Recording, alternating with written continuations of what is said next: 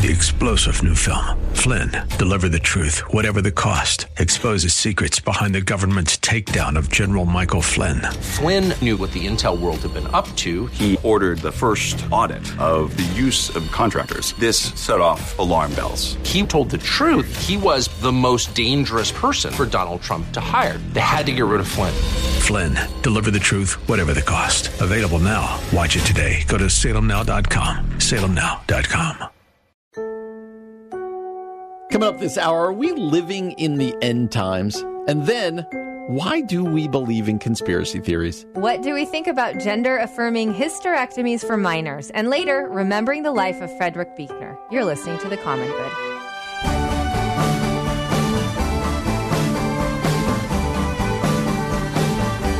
Happy Thursday, friends. Welcome to The Common Good here on AM 1160, Hope for Your Life, alongside Aubrey Sampson. My name is Brian Fromm. So glad to have you with us today on a beautiful Thursday afternoon. If you've missed any of our shows this week, including yesterday's rousing rendition, Aubrey, of Bible or Shakespeare. That was fun. I liked that. You liked it because you did well at it. That's true. If I didn't do well, I'd be like, that was a stupid game. There you Why go. did we play that?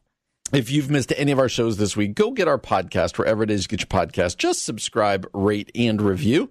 That really does help us out a bunch. You can also find us on 1160hope.com. All right, Aubrey, you didn't really grow up in the evangelical world. I mean, it's so complicated because I did and I didn't. Like, I came to Christ a little later in life, just before middle school, and we weren't really a church-going family until later. So, yes and no. I missed some of the fun stuff. But did you have, were you early enough as to get into, the CCM Christian music world? Who were your people? Yeah, I would say for me it started with, DC Talk. Yep, and, so Stephen later. Curtis Chapman. Those would be my earliest, introductions into CCM. Because I went through, Petra stage. No, I missed that. I mean, I know about Petra from other people, but I missed all of that. Yep. Yeah. Now, one of the forerunners, at least that I remember, was a band called Stryper. I've heard of Stryper, kind of a heavy metal Christian band, right? Yep, To Hell with the Devil. That was their big one, To Hell with the Devil. But they awesome. came along in the 80s and maybe late 70s, I don't know, but at least in the mid-80s. Like a hair band Exactly. for Christians. They were the Christian. Love it. They were... they were Bon Jovi. They were all that hair band. This is awesome. Guns N' Roses. That was really hard, but then they would also do the ballad, right? Stryper did this song, Honestly. That was all of a sudden you're like, this is a love song and a ballad and whatever. Wow, okay. So the lead singer of Stryper, Michael Sweet, I bring this up because he said something the other day that caught my eye because I'm like, I would like to talk about this and decide if we agree with him. Okay. And beyond that, here, I'm going to read the quote. So do we agree with him, and does it matter what he's saying? So it says, the frontman of Grammy-nominated and groundbreaking Christian band Stryper says he believes Jesus' return will take place sooner than skeptics believe, and he doesn't care if you think he's crazy. Okay. He said this on a podcast. Let me read his quote. It's a little lengthy, but let me go for it. I think we're definitely living in the end times, but that could be short, but that could be relatively soon, in the very near future, or that could be in the relatively distant future. So he's all over the place. Okay. I don't think it's going to be hundreds of thousands of years from now, but I think that it's coming and our time is marked. I think sometimes we think we're invincible. Nothing can hurt us. And obviously, COVID kind of taught us a lesson on that, didn't it? Sure. We are not invincible, and anything can happen at any given time unexpectedly that leaves us in awe, saying, oh my gosh, I had no idea. I never imagined that ever happening. And it can and will happen. It's just a matter of time. And he goes on to talk about very end timesy stuff, right? Like Jesus is about to come back. A lot of things are falling into place. He says people can laugh and sneer and think Christians are crazy, and that's fine. I believe in the Bible. I believe what it says, and I think those times are coming. I think we're living in those times, absolutely, for sure. When Jesus returns, he said, it'll be too late for the people who thought those people were crazy. All right. End times. Yeah. So this is less about Stryper, more about end times theology. Right. Because you and I are pastors. We grew up in the church world. Many books, Left Behind series, Left Behind movies, This Present Darkness, right? All of these books. Right. The hard question is, what's right, what's wrong? How do you think this through? But I want to ask what I think is actually the more important question. Does it even matter? Yeah. I really struggle with this. I'll be honest with you.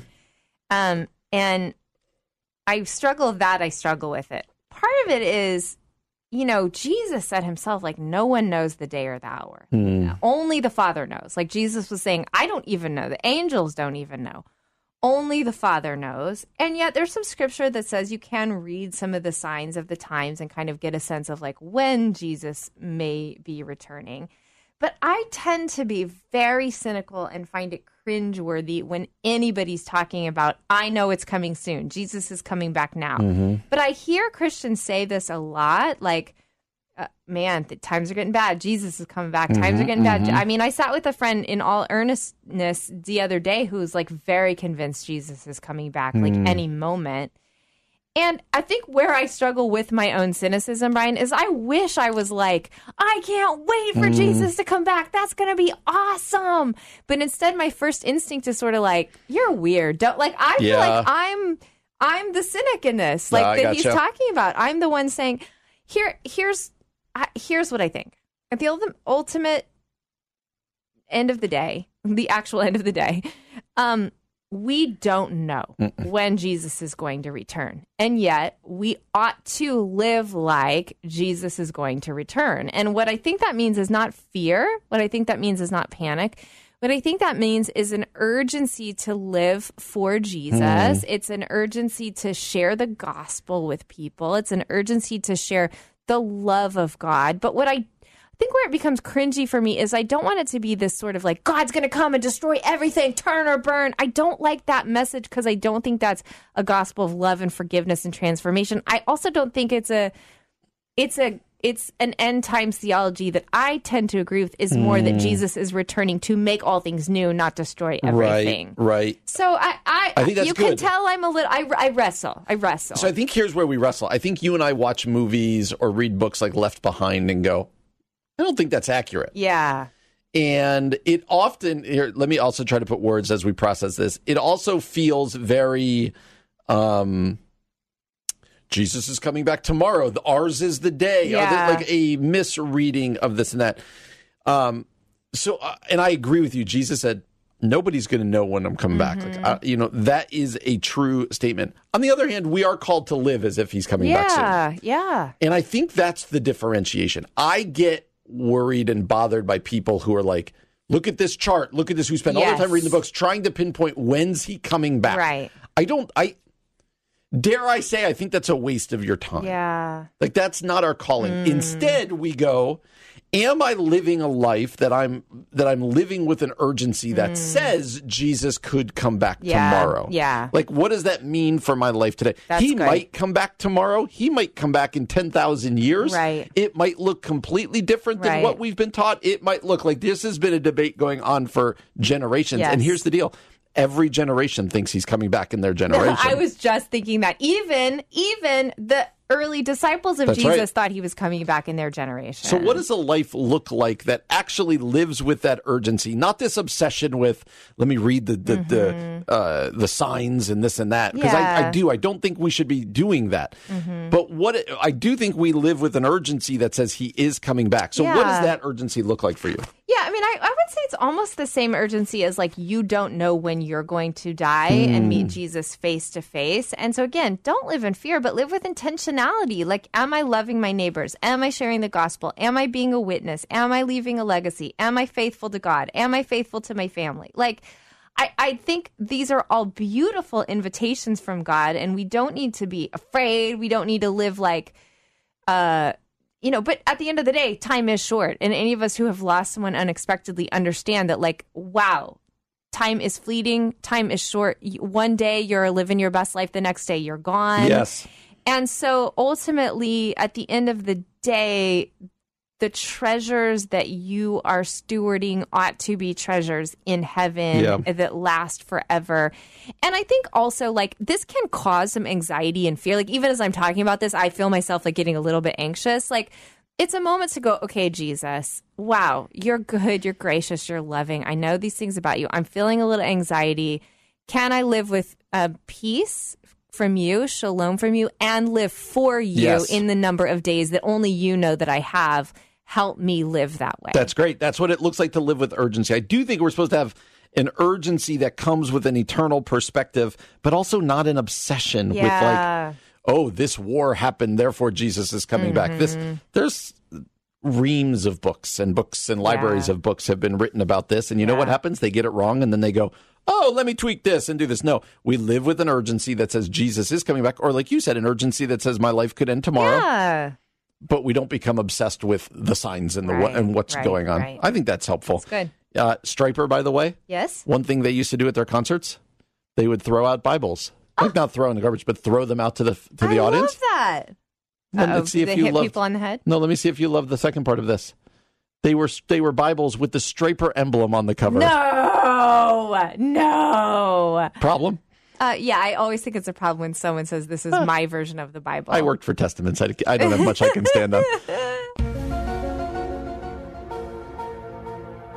Aubrey, let's talk conspiracy theories. Okay, let's do it.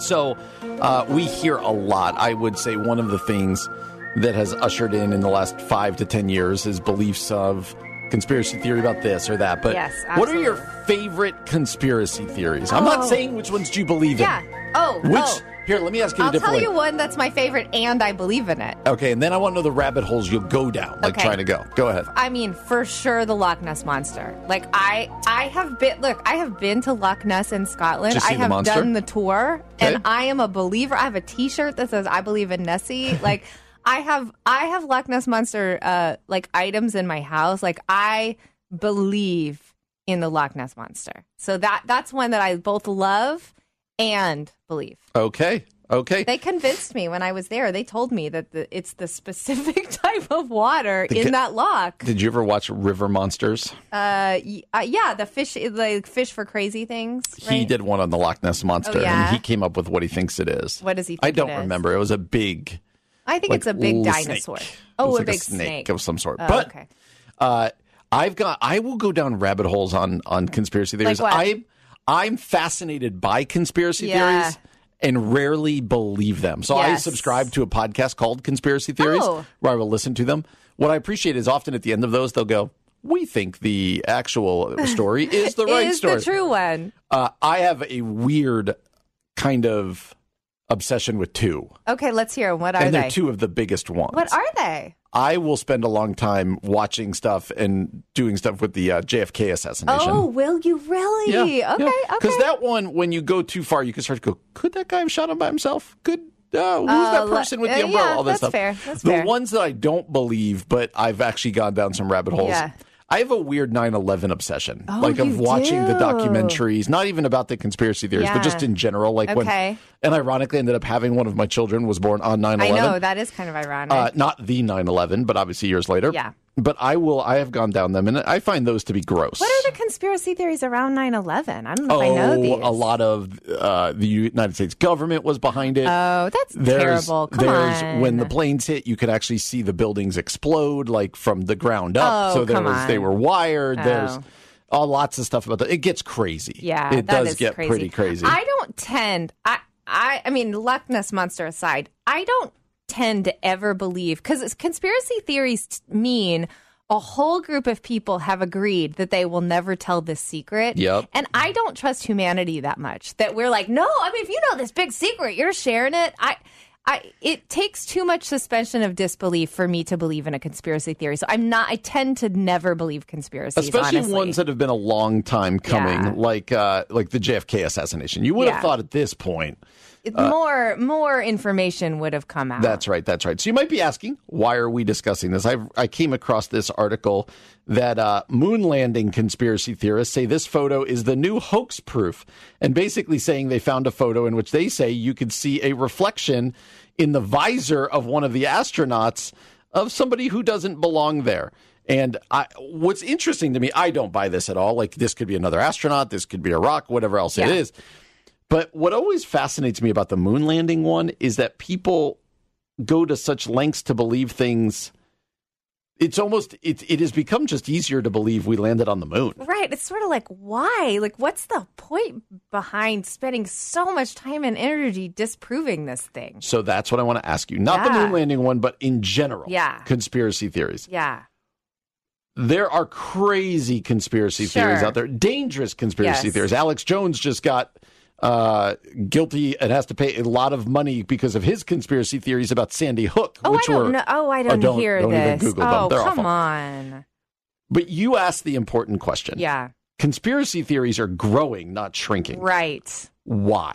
Why do we tend to believe these things? Why are we fascinated by these things? Why do conspiracy theories, whether it be election conspiracy theories or the Kennedy assassination or not, why conspiracy theories? Why do they take hold? Well, I think part of it, at least as far as when it comes to like election or politically motivated ones, I think I'm not exactly sure what this tendency is in us, but we do want to believe there's some sinister motives behind political leaders and that like people, the things that we believe are right and true, like there are groups of people out to get those. And I'm not exactly sure what that, I do think there's a certain personality type that is more prone to conspiracy theories than another. I just told you I like conspiracy theories. Yeah, so what does that say? Well, what does that say? But you're saying you're interested more than you believe them, and you're a conspiracy theorist yourself. Them. Yes, there are lots of conspiracy theorists, even within the church, that are convinced that like there's a whole group of people with sinister motivations. It strikes me, honestly, sadly, like where it goes too far, and it can become like a, it can become like problematic when it turns into paranoia or something like where you're living in fear out of distrust. And I'm not sure why we're giving way too much power to whoever we think is behind these conspiracies. Right. So we didn't even mention the biggest one these days is COVID, right? And think about the stories that came out about COVID and the beliefs about COVID.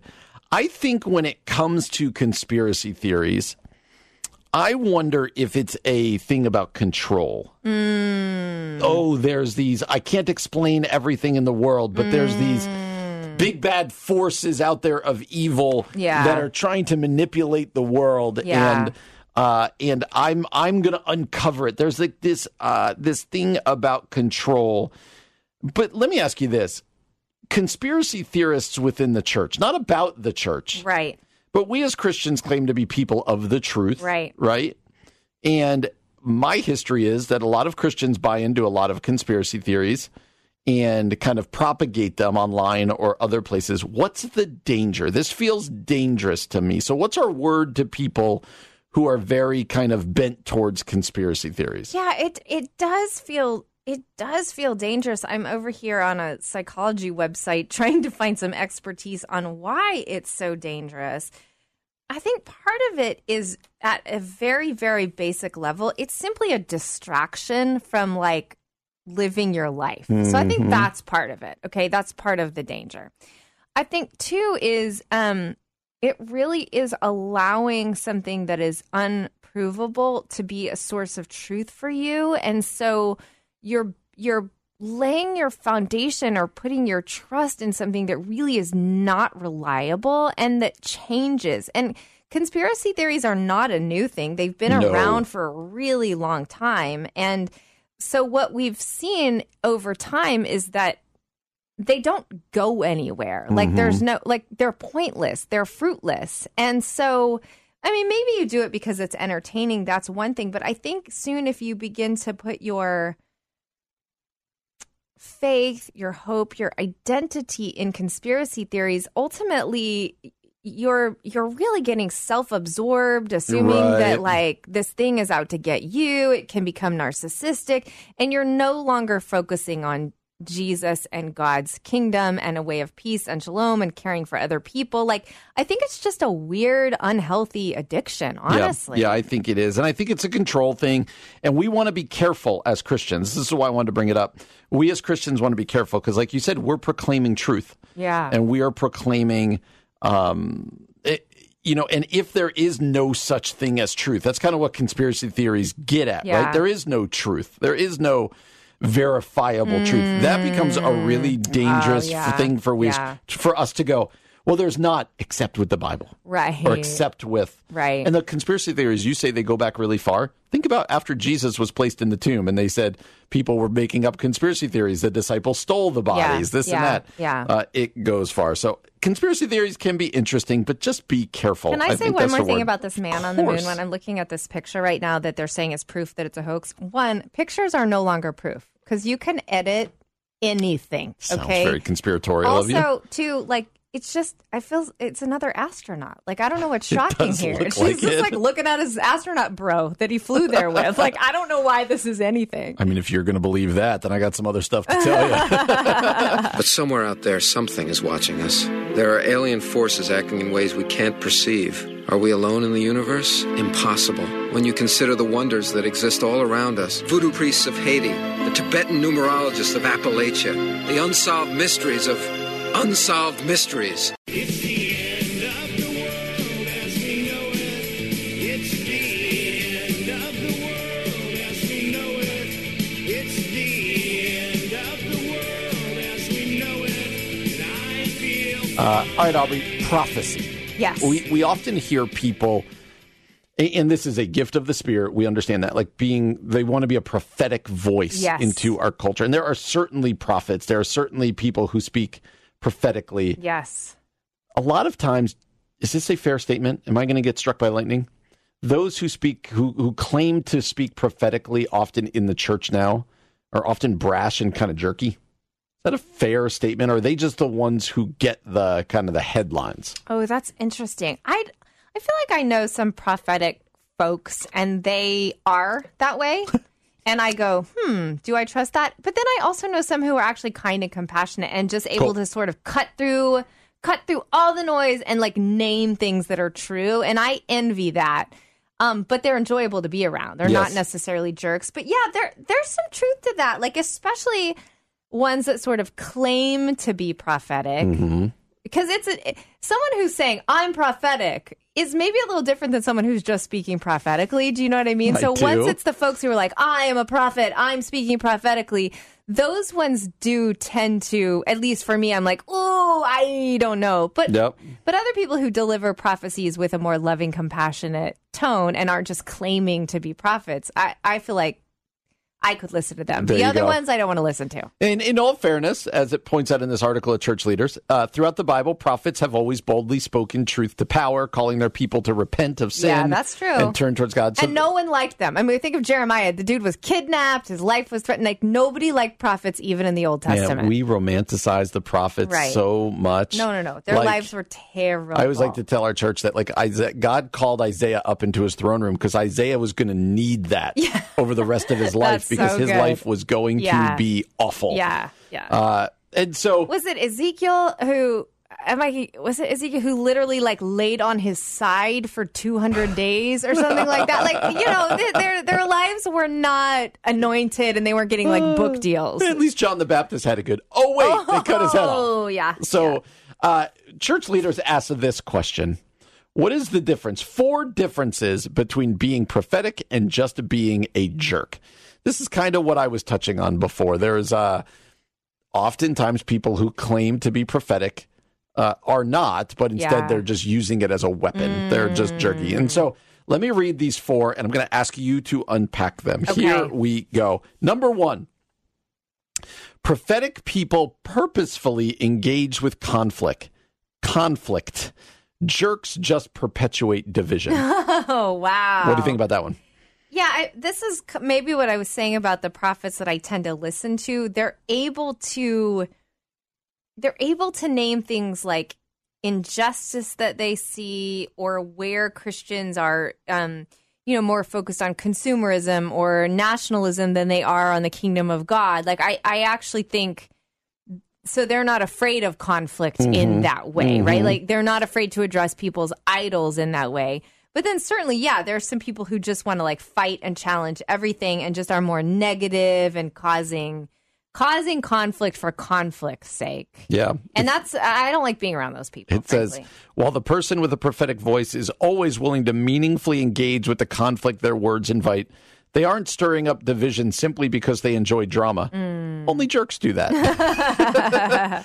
Number 2, Prophetic people speak to the sins of their own tribe. Oh. Jerks judge others. Oh, wow. Now, see, that's kind of an interesting line that I haven't thought of, that prophetic people are preaching almost to themselves and their people. They're not looking at like you out there that I have no relationship with. I'm going to tell you what you've done wrong.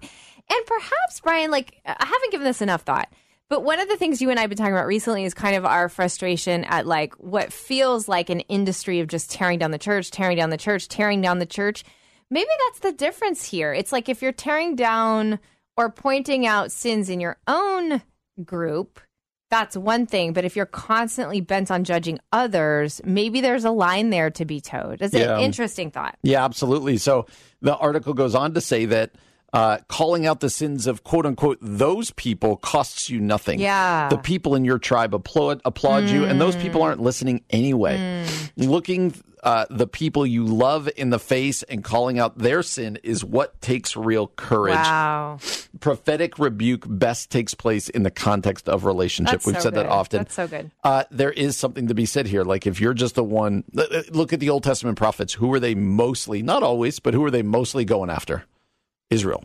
Right? Yeah, you're right. God was speaking to his people through his people. Yeah, and you're right. Not always, but most of the time, that's exactly right. And it often didn't go well, as you said. Number 3, prophetic people are grieved and burdened. Jerks feel superior. Yeah, this is one thing I appreciated about Jeremiah in my lament studies is he was not separate from the pain of his people, even as he was calling some things out. He was just so deeply entrenched in it that it was almost like a parent, like, this hurts me as much as it hurts you kind of thing. And I do think, I mean, I have to be careful of my own superiority. When I'm a jerk, I think about, like, sometimes even in my marriage, like, I can definitely go more jerky superior than I can grieved and burdened. So that's a good word, I think, for all of us, but especially thinking about prophets in our lives. Here's the last one, and it's tough. Prophetic people always point to grace and redemption. Jerks just like judgment. Wow. Why is that one important? Wow, this is so interesting. I'm actually going to share some of what's said in this article because I think this is right on. It's a common misconception about the Bible that the Old Testament is all about law and judgment, while the New Testament is all about grace and forgiveness. But both of these are Old Testament concepts. And I think ultimately this is about the intention. Right? Mm-hmm. Like you want to call people out. You want to call people's sin out. You want to call people's idols out. But ultimately, that's for their transformation in Jesus and their intimacy with God, not just to be like, you're a terrible person. Mm-hmm. So yeah, motivation, I think, comes into play here. Yeah, like what are you looking for out of this, right? You want people to recognize the grace of God. You want people to turn and repent, but they're repenting and getting right. Like that's ultimately the prophetic voice is there's this injustice, there is this sin, there is this blind spot. They use that word in here, which I appreciate. There's this blind spot. God calls up somebody to say, hey, it's go point this out. Like go speak. And the great way to test these out is to say, what's ultimately the goal? It's just to make you feel bad or for their glory or whatever else? Or is it, no, I want to see us more godly. I want to see us more taking up the call of who God has called us. So an interesting article, 4 differences between being prophetic and just being It's a great title. A jerk. Yep. Brian, somebody gave my husband a Nest. Do you know what that is? I've heard. Explain. So it's basically a digital thermostat. Like you change the temperature in your house. Oh, that's right. And you can do it through your phone. So Kevin spent all this time installing it. And I was a little skeptical. Like, this is not different than anything else. It's just a circle instead of a rectangle box. You know what I mean? But it's actually been kind of fun because you can like be up in your bed and you're like, oh, I forgot to turn the temperature down. It's hot. And you just grab your phone app and you dial it down. And apparently there's some other things you can do with it, which we're probably not techie enough to do. But there's always more you can do with it. Yeah. That always gets me like this. so- Are you guys, is it warm in your home, or is Kevin like one of these, like, I'm going to save money, we're going to sit here, it's going to be 80 degrees, or is like, no, I want to be comfortable? We're very comfortable. I am very temperature sensitive. So like when it's cold outside, we have a hot, warm house. When it's warm outside, we have a very cool house. But at night, I need it cold. I'm one of those sleepers who likes a cold, lots of blankets in a cold house. Temperature sensitive. Temperature sensitive. What Okay. about you? Are you guys a warm, cold house, a saving money house, or? I do always like saving money, but I would say this is not an area we save money. I think Yeah. our windows aren't great, so I know I know our where windows it's are not. terrible, I know too. that we should, like, everyone, if you got new windows or it's going to help, but then you're Yeah. like, yeah, but it costs me a lot of money I to gotta replace save. my I gotta windows. spend a lot of money to get those windows. So no, I would say our house is relatively cool in the Yeah. summer, relatively warm in the winter. I'm a lot of just- blankets though in the you living room. bringing up windows is almost giving me a little bit of panic because I have to look outside and go, it's still summer, it's still summer, it's still summer, because I'm thinking about, I gotta buy the plastic wrap and the tape to put around the windows. But we don't have to do that yet, Brian. Oh, It is yes. not winter yet. Nope. I'm not ready to talk about winter coming. It's still summer. It's still summer. Okay, Brian. I don't know how to transition from the weather to what was kind of a intense story that I read. And why don't I just share it with you and I'm we'll ready. have a conversation. I think I know where you're going to land, but I still think it's interesting for us to be aware that this is happening.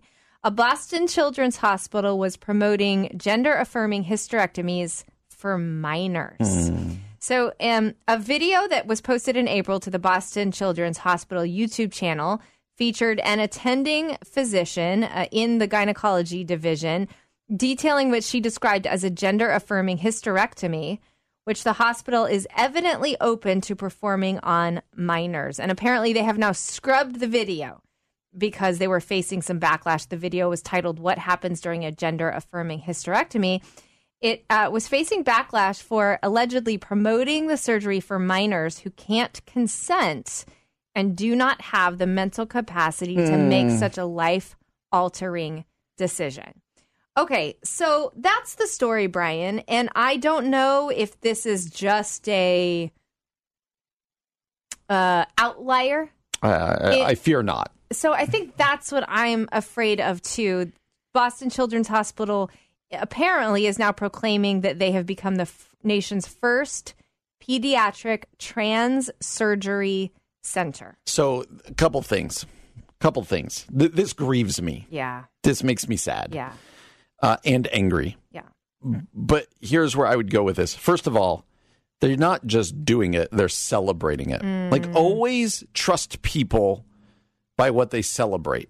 Like, trust that you know what they really value by what they celebrate. Wow, that's good, Brian. Right? So we celebrate what we're most proud of. And this wasn't just a, hey, we do this. This was a celebration of being the first. Yeah. We are celebrating that. Yeah. So that's awful.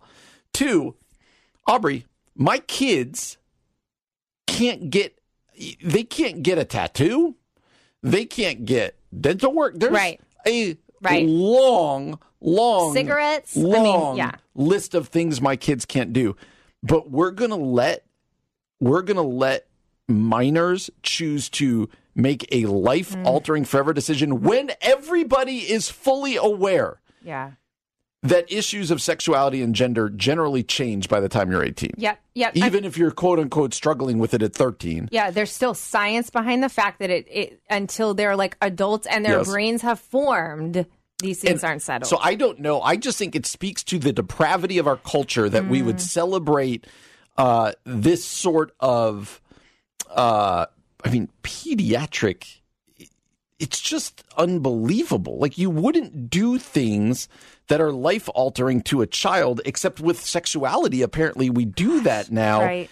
It is, Aubrey, the more I talk about it, the more I just want to proclaim it what it is. It's evil. I think it's evil too, Brian. Yes. And I know that there are people out there that would disagree, but I think the headline, again, and this is when we come back to these issues, the headline is minors. Like, let's please, wherever you stand in your sexual identity conversation, let's allow these decisions that are life-altering and, by the way, irreversible to be done by consenting adults. Yeah. Like, and not the parents. Like, allow these children to grow up and become who God has created them to be.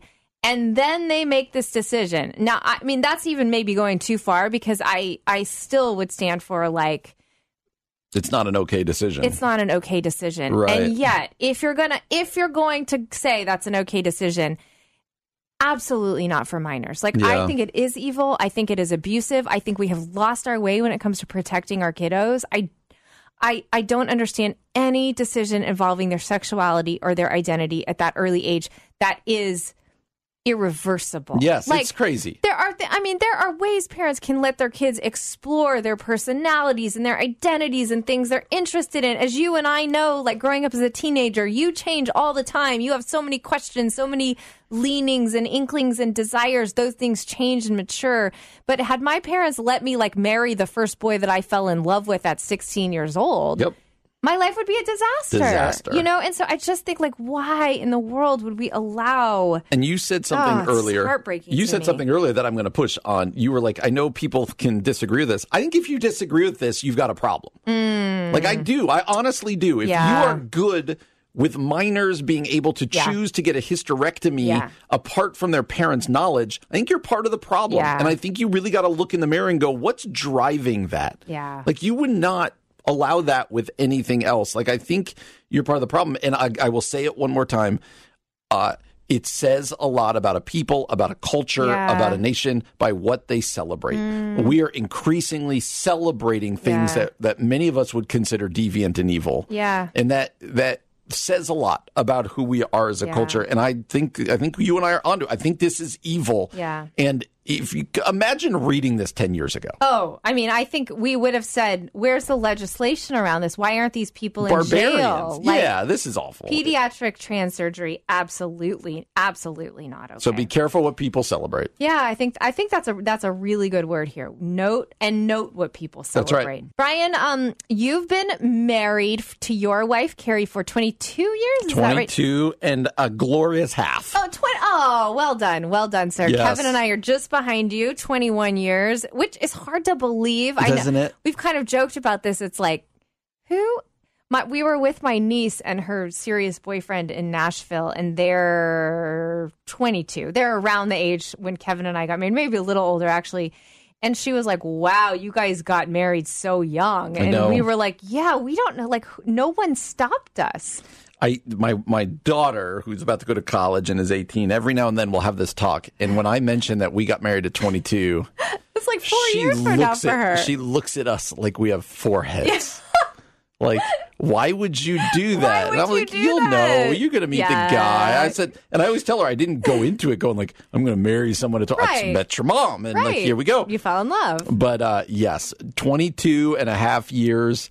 And now we've hit the stage. Gosh, it's got to be really close to where we've been married as long as we haven't been. Isn't that weird? I got married That at is so wild to me. Okay, I'm going to do this today. I got to figure out the exact days. I got married at 22 and a half. So you And might we've been have married crossed 20 that. I You want to might have find crossed that. when that day is. Okay, we're going to do this. Wow. How do leap years play into this? This is going to get complicated on me. Do that science and that math, and you come back and tell us. Okay, so having been married for 22 years, Brian, 22 Yes. and a half years, what have been some of the things that have made your marriage successful?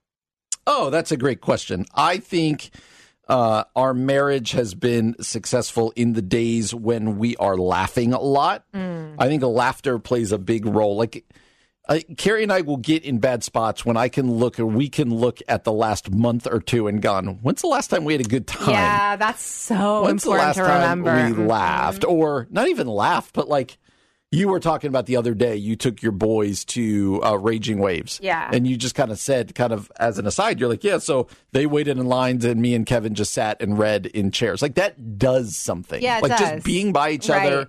having fun, hanging out. And sometimes it's big things. Like for our 20-year anniversary, Carrie and I went to Mexico with no kids. Awesome. That fills you up. It But does. also just So the question for us is often, are we having fun? Are we Yeah. laughing? Or is this all just a task? Yeah. Like, get that kid there. We need to buy this. We got Uh-huh. to tasks build up. And are we picking at each other? Like, I can know when we're just picking at each other. Like, Totally. what are we fighting about right now? Why? Like, I can tell. Why are we kind of mad at each other I right now? can tell when I wake up with like a disposition of, I'm going to be mad at my wife today. And people who've been married a long time get that. Like, it just is true. It is so true, isn't it? She did something that annoyed me, and now I'm not letting this go. Right. Like, forget. So anyway, how about yourself? Oh man, that's so good. It's interesting. One of the things that Kevin and I have had to learn to do is, just basic communication skills where we aren't iceberging each other. I don't know if that's a verb, but like putting up that wall where we're just like being like short and snippy and like kind of rude to each other. Like, I think communicating gently and softly and kindly, and sometimes honestly I'll be very vulnerable. Kevin knows this. I actually shared this with him recently. I have to in my mind stop and go, he's my best friend. He's my best friend. I would so raging waves. I'll give you an example. He asked me to refill his water bottle because I was walking over to the bathroom, and I in my mind was like, I don't want to refill his water bottle. I don't want to carry a water bottle. I don't want to, and then I was like, he's my best friend.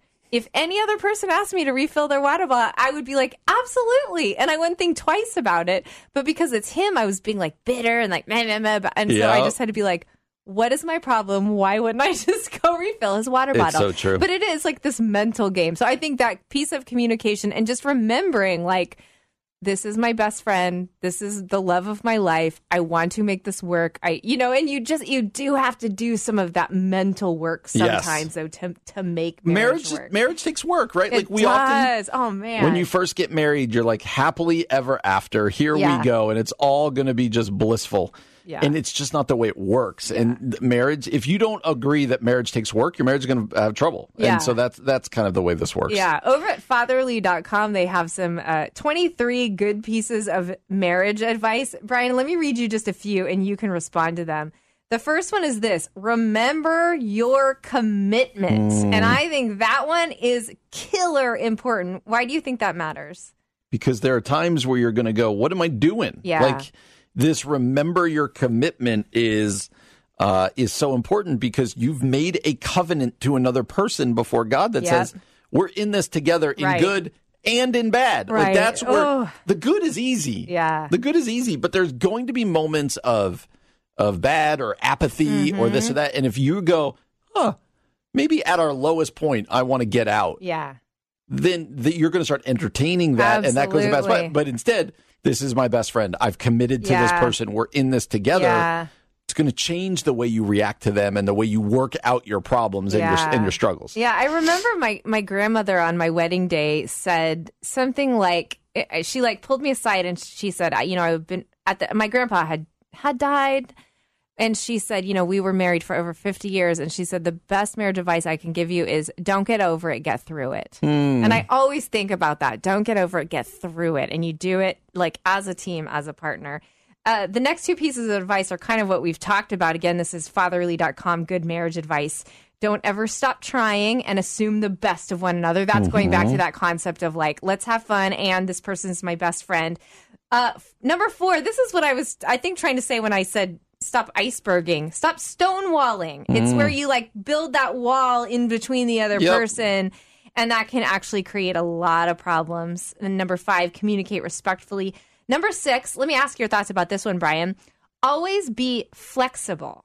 They say that unexpected events, expenses, and situations come up in relationships, and if we're too rigid, we resist facing the unexpected. That's right. A couple's ability to go with the flow, especially when it's dramatically different from what they expected, gives them opportunity to learn new skills and, more importantly, get to know each other in ways they may never have known. Why do you think flexibility matters? I think that's interesting because we do change, right? Like Carrie's not the same person I married, and I'm not the same person that she married. And that's a good thing. Right. But if we're not still trying to get to know each other, curious about each other's lives, flexible with them, trying new things, then that's just going to cause problems over and over again. Yeah, that's really good. Another one, they say, stop invalidating. I think this is a really good one in marriages. Emotional invalidation is a frequent and sinister force in relationships. It occurs when someone discounts their partner's feelings, implying that for them to be saying or doing something, they must either be crazy, stupid, or some combination of the two. It can happen in a quick, almost casual manner. That's ridiculous. Or it can even be done passive-aggressively, telling a partner how they should react before you even speak. In worst-case scenarios, the invalidation can devolve into situations that can be humiliating and degrading. Needless to say, doled out over time, invalidation can be incredibly destructive to a relationship. I think that's really interesting. Like invalidating your spouse's feelings or opinions can be a way of disrespecting them and like drawing a major dividing line. I think it's true. Or sometimes I've had to be challenged by the fact that because I know my wife loves me and I love her, that I'll make her the butt of the joke every now and then. And like, oh wait, she still has feelings and can get hurt by what I say, and vice versa. Like that's also part of that. Yeah. Okay. Let me read one more. Again, this is good marriage advice over at fatherly.com. Play tennis, not catch. I like this one. What do you think they mean by that? I don't know. Like we're volleying stuff back and forth, so we're continuing to talk about things instead of holding on to them. That's exactly what it is. Good job, Brian. I had to work that out. It says you really want to, if you find yourself playing tennis, I always tell couples that's the wrong game, said Chambers. You really want to be playing a catch because it's a much slower game. You're taking the ball, you're trying to toss it so that your partner can easily receive it. They catch it, they look at the ball in their mitt, they pick it up and toss it back to their partner. I think it's interesting. They said play tennis, not catch, but I think they mean play catch, not tennis. So you're not going back and forth super quickly. No, I think you do want to do that. You do want to. You want to keep volleying things back and forth instead of catch. I hold on to stuff. And then I hold it. Okay, got it. You're in this defensive pattern, but tennis, you're playing a game. person. Clearly, I'm not a sports person. All right, well, there's some good pieces of marriage of advice for you. All right, it is the end of the show today. We're so glad that you've been with us today. When we get to the end of the show, you tend to speak in more accents. Hey, everybody, it's the end of the show. End of the show, everybody. My accent is always, I'm trying to do Irish, and it's never quite Irish, is But you it? keep trying. Thank you. I'll keep trying until my dying day. We're so glad that you're with us, though. And then at the end of every show, we love to bring you something a little bit challenging or inspiring or something just to put a smile on your face. Relevant Magazine is writing about leadership. Okay, they say that there are 5 great things leaders do that other people don't. Don't look yet, Brian. You've probably already looked. I did not don't look. What do you think one thing is that a great leader does that other people don't? This is kind of a hard question. I think one of these will be great leaders listen. They don't always have to be the one telling people what to do. That's I think good. Listen. That's really good. This is like the Family Feud. Like, where does it land on here? Okay, let's see what they say here at Relevant. 1, leaders learn to follow first. Why does that matter for leadership? You know, because I think, it's helpful to know what your followers are going through, right? Like, you know, and I think it keeps you from arrogance. Like it's going, hey, I'm not the end all here. There are other people who should have a voice. There are other voices that are important. Because obviously our bent is always towards leading in general, whether you're a leader or not. Everybody wants to be in charge. But this idea that, hey, I can follow. There's people I lead, but there's also people I follow is an important thing. Yeah, and I think if a leader is unwilling to follow somebody, that's probably a red flag. When you say, because that strikes me as prideful and arrogant and lacking in a willingness to learn. But if you, I mean, really, especially for Christian leadership, Relevant Magazine says Christian leaders are primarily in the following business. And so we ought to be people who can follow others. All right, number 2. 5 things that leaders do that most people don't. The second one is find a mentor. Interesting. Why do you think that matters? It's kind of the same idea. Yeah. You don't, just because you're leading something or an organization or someone, it doesn't mean you have all the answers. There's always got to be, it's what we talk about with Christian discipleship. There should be people in front of you and behind you. Yeah, that's good. People you're bringing along, but people who are bringing you along. And so we use fancy words like mentor, but, it's just people who are helping you grow. Leaders are always growing. You're always learning, right? And That's good. So who famously said, right, leaders are learners. Like, we're always learning. So who's doing that for you? If you're learning, who's teaching you? Who's mentoring you? Who's growing you? Yeah, that's good. Many of the very best leaders continue to have coaches and mentors, even as they sit at the highest levels of leadership in their company or organization. It is never too late to find a mentor. You can find 1 or 3, they say at Relevant Magazine, and start asking them questions. Give them permission to speak truths into your life and take really good notes. I think that's good. Number 3, 5 things great leaders do that most people don't. Number 3, finish what they start. I think this one is killer because there are a lot of people who start a lot of things but don't actually follow through. In fact, I'm sitting here thinking of, I've wanted to start this one thing, but I've never actually done it for like 10 years now. You know what I mean? But the difference between a good leader and somebody else is they actually start it and then follow it all the way through. Guilty as charged on this one. I think this has been one of my hardest learning things in the 12 years of our church. It became I say a joke, but it's a joke, but also a frustration where people, like, our reputation was, we're going to throw things against the wall. We might start it, but we're not really going to kind of see that through. I think that's very true of early church planting days. And I don't think I ever recognized the high level of frustration that brings people. Yeah, that does bring people frustration. I could see it in people's eyes. I could see it in what they've said down the road when maybe they've left the church or maybe they've critiqued the church. Like, we just start stuff and what about this? And you're like, yes, welcome you're right. to church planting. You're right. Yep. It's actually kind of good for me to hear you say that because I know there have been a number of years at Renewal Church where we were just trying stuff out to see what worked and we called it cowboying it. Trying not to do that anymore. But again, great leaders finish what they start. Over at Relevant Magazine, they're saying one of the best pieces of advice I was given as an aspiring young leader was do everything you can to finish what you start. They also admit that this was not their track record up until that time, but that advice changed their life. This author says, I meet a lot of passionate young people who jump from one thing to the next without finishing many of the things they've started. As my mentor pointed out to me in my early 20s, this is a character issue. It's a sign of immaturity and selfishness, as what we want or feel right now is given complete precedence. It breaks trust with others as they come to realize we can't be counted on to follow through on what we've said.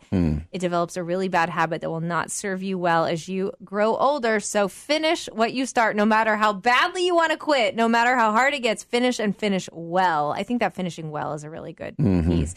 Okay, number 4, things that great leaders do that most people don't. They decide who they want to be and they act accordingly. I actually feel like I need this advice right now. Like, they say this might sound obvious, but it's important to realize you're not just going to roll out of bed one day and be who you want to be. You won't just stumble into your dream job. You won't be an overnight success. There's no such thing. You won't accidentally become more wise, more talented, more contented, etc.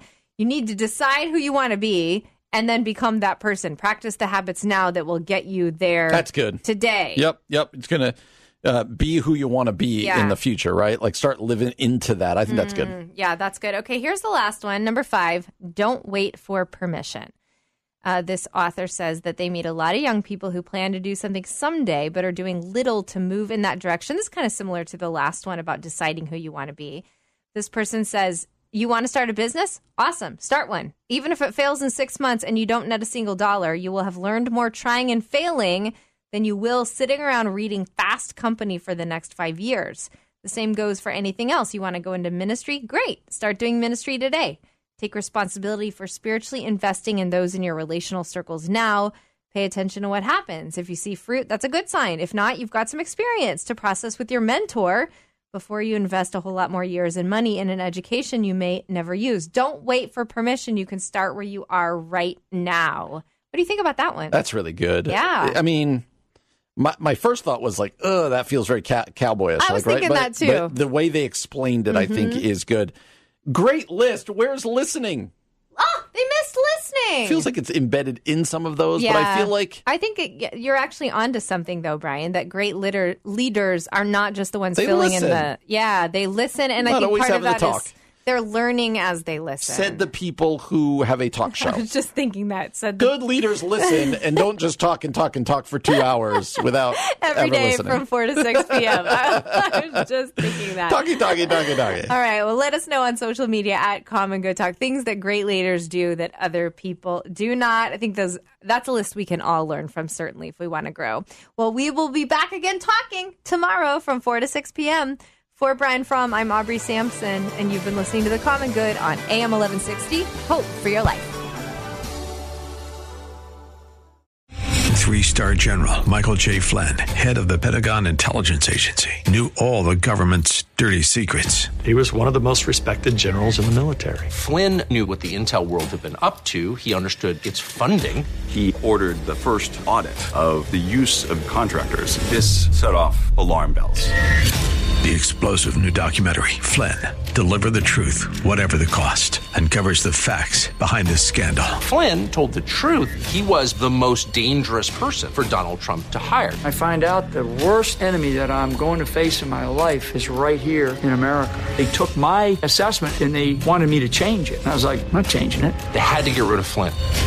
With in-depth interviews, archival footage, and never-before-seen personal records of the man behind the headlines. I just felt like I was drowning. Flynn, Deliver the Truth, Whatever the Cost. Available now. Watch it today. Go to salemnow.com. salemnow.com.